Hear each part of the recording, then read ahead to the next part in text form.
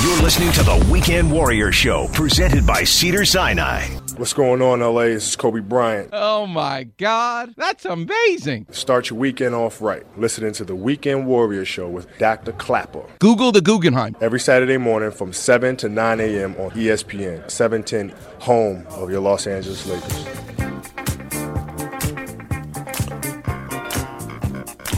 Welcome back, Weekend Warriors.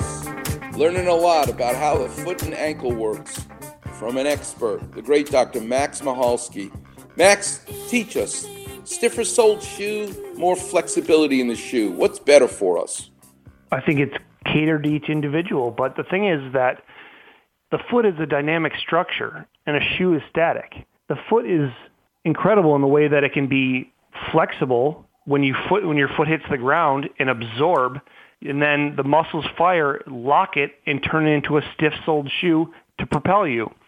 So there's no one right answer because you either can have the shock absorption, which takes less stress on the body, but then you're not going to propel forward as well. You're losing some of that energy. Or you can have a stiff-soled shoe and put more stress through the foot and then have a better propulsive surface.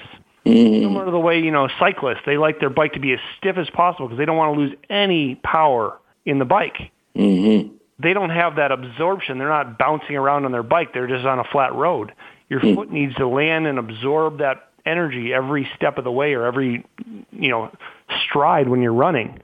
So a soft-soled shoe is probably more protective in terms of, absorbing that force, but then you're going to be expending more energy to propel. Now, in the case of Kevin Durant, his Jones fracture, his fifth metatarsal fracture, would not heal. He ultimately needed a bone graft. Why did that happen? Why are these fractures so difficult to heal? Well, it's similar to why they occur, is that there's this stress riser right there. So once they break, you have that base, the eraser of the pencil, is in a vise. And then someone is flipping the tip of the pencil and moving it. And you're trying to get this to heal where one thing's stable and the other is moving around. There's that. And then there's also the blood flow. So it's kind of like a scaphoid, which you hear about in athletes in the hands. And when they break those, they don't heal. It's a watershed area of the foot, meaning there's not a lot of blood flow. And now you break it there and you've torn some of the vessels.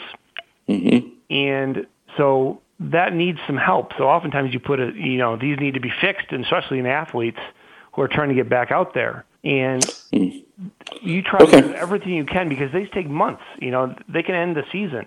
The Lakers are currently playing the Miami Heat, and hopefully by Tuesday they will close this series out. But once again, injuries have reared its ugly head. There are 2 foot and ankle injuries that have come to the forefront with the Miami Heat. One is the tear in the plantar fascia for Goran Dragic, and the other is the clear ankle sprain, torn ligament that Jimmy Butler suffered. Talk to us a little bit about the worry that when a simple ankle sprain occurred, not a high ankle sprain as in Jimmy Butler, how that affects what's known as proprioception, that burglar alarm sensor in the ligament that lets the peroneal tendons fire to protect the ankle, and how that's disrupted with a simple ankle sprain. Teach us about plantar fascia and the ability for that to heal before the playoffs are over or the championship is over, and about ankle sprains.